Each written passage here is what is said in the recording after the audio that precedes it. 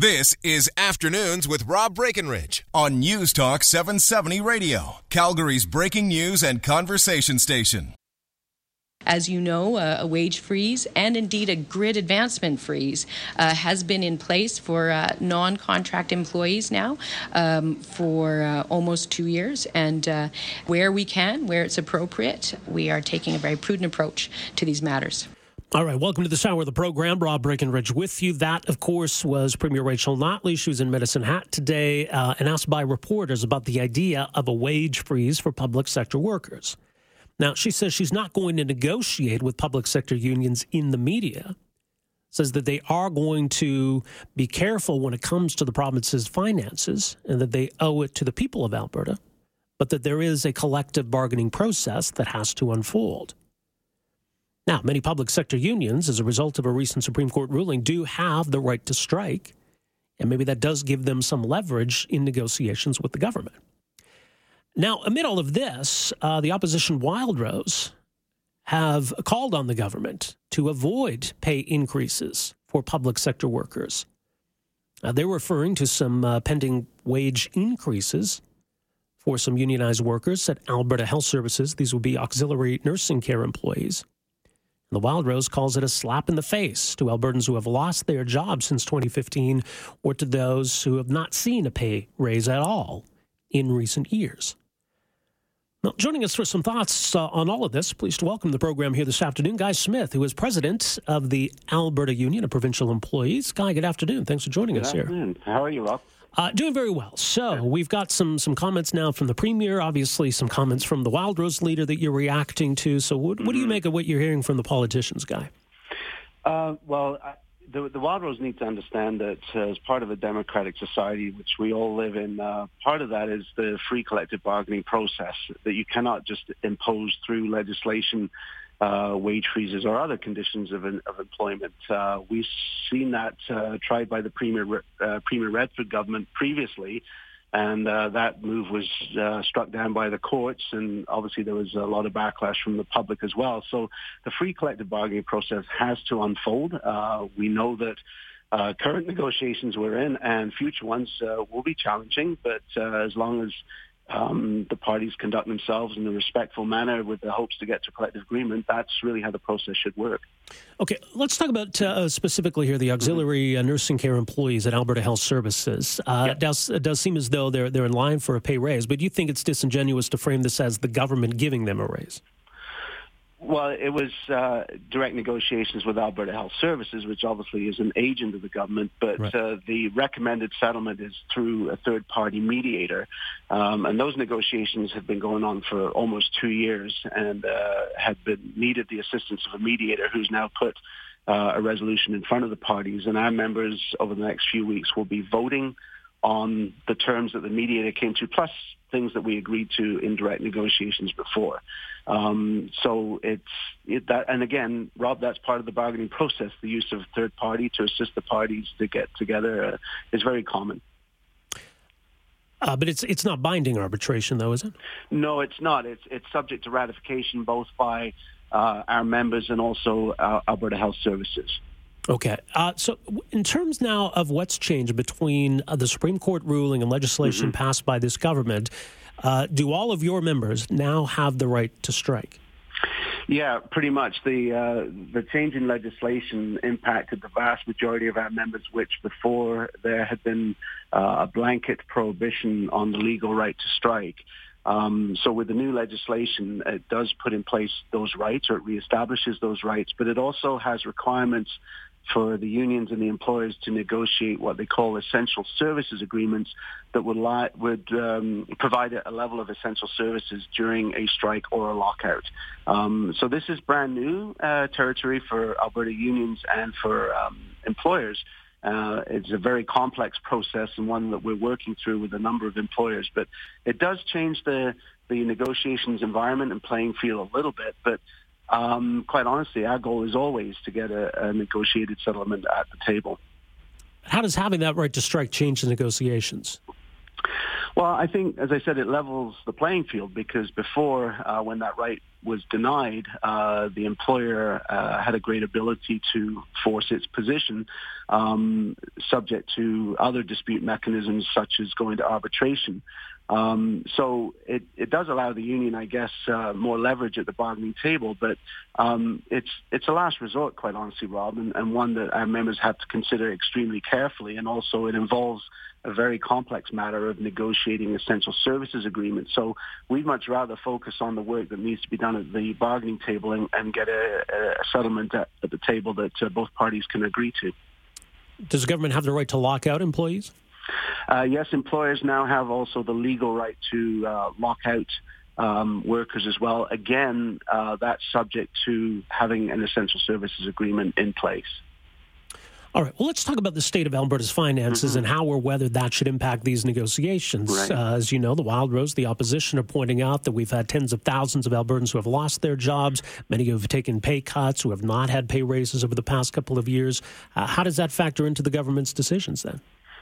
Well, I think everybody's aware of what's happening in the economy in Alberta, and for those of us who have lived in Alberta for a while, we've seen these drastic plunges in oil prices, which puts the Alberta economy at risk because we rely so heavily on that resource revenue. And I can tell you that we represent 90,000 frontline workers in the province, all of who are, have their own families, and many of them have been affected as well by the economic downturn and have had family members and spouses lose their jobs as well. So our members are being hit hard by it too.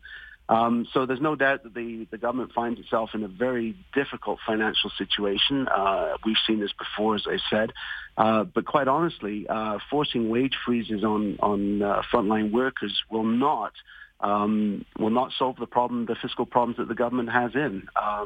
For example, the auxiliary nursing care group that you mentioned, it works out to 1% per year, which works out to about $8 million per year on a total overall AHS budget of 18 or 19 billion. And also the proposed deficit from the government of over 10 billion.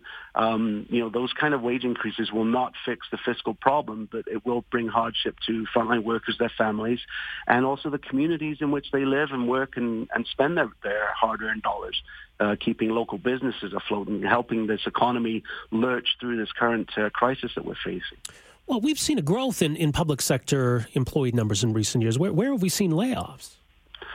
There's layoffs. They're happening right now, I can tell you. And in Alberta Health Services has moved to lay off some of our members.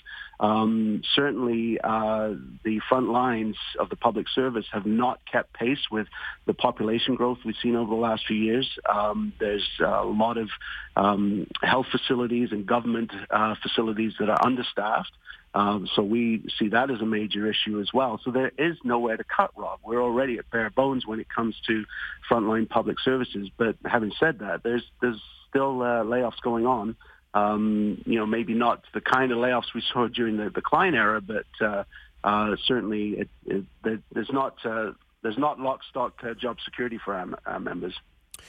Well, and is that an option on the table then in contract negotiations that rather than negotiate a wage increase or try to come up with a new contract, to simply say, well, instead we'll just lay these people off? Does that potentially put an end to some negotiations?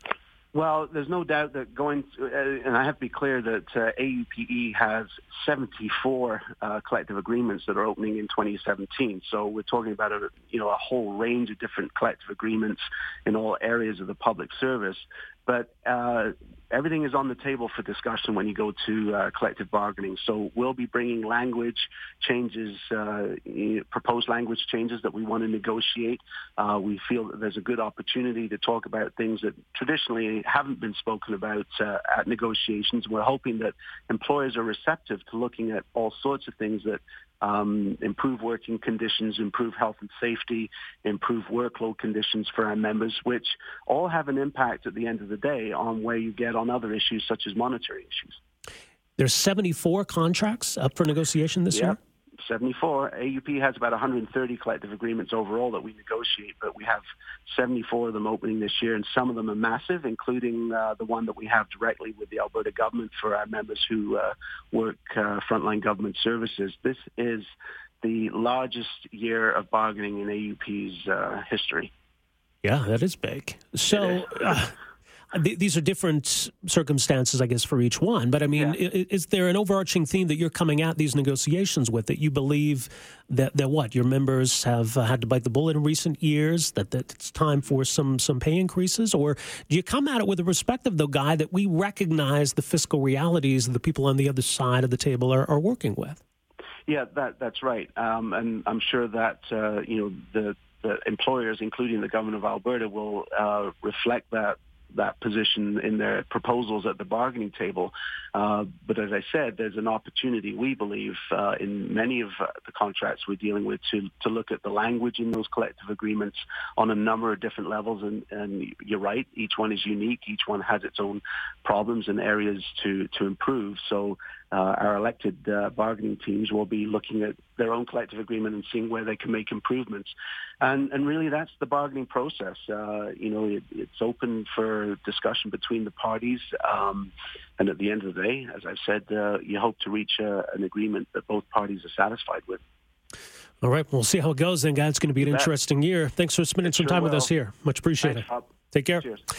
Guy Smith, president of the Alberta Union of Provincial Employees. So there you go, 74 contracts up for negotiation this year. And AUPE members do have the right to strike.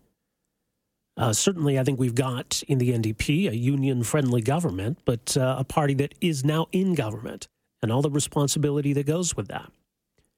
Don Braid has an interesting piece in the Calgary Herald today, looking at how tough some of these negotiations are going to be. And I don't think the AUP is coming into this thinking, oh, we've got a friend and ally on the other side of the table. Now's the time for payoff. But you don't get the sense either that the NDP is prepared to take a real hard line here and say, look, we're running a massive deficit. We're not in the mood to be handing out pay raises, so let's get serious. I don't think that's going to be their starting point. All right, 403-974-8255. How does the government need to handle this? Because, look, Guy's right. He didn't create this. He's the leader of the union, but he didn't create this situation where these members are unionized, where they do have agreements, where they do have the right to strike. Let's come back with some of your calls and your text here. This is Afternoons on News Talk 770. Afternoons with Rob Breckenridge, starting at 12:30 on News Talk 770 Calgary.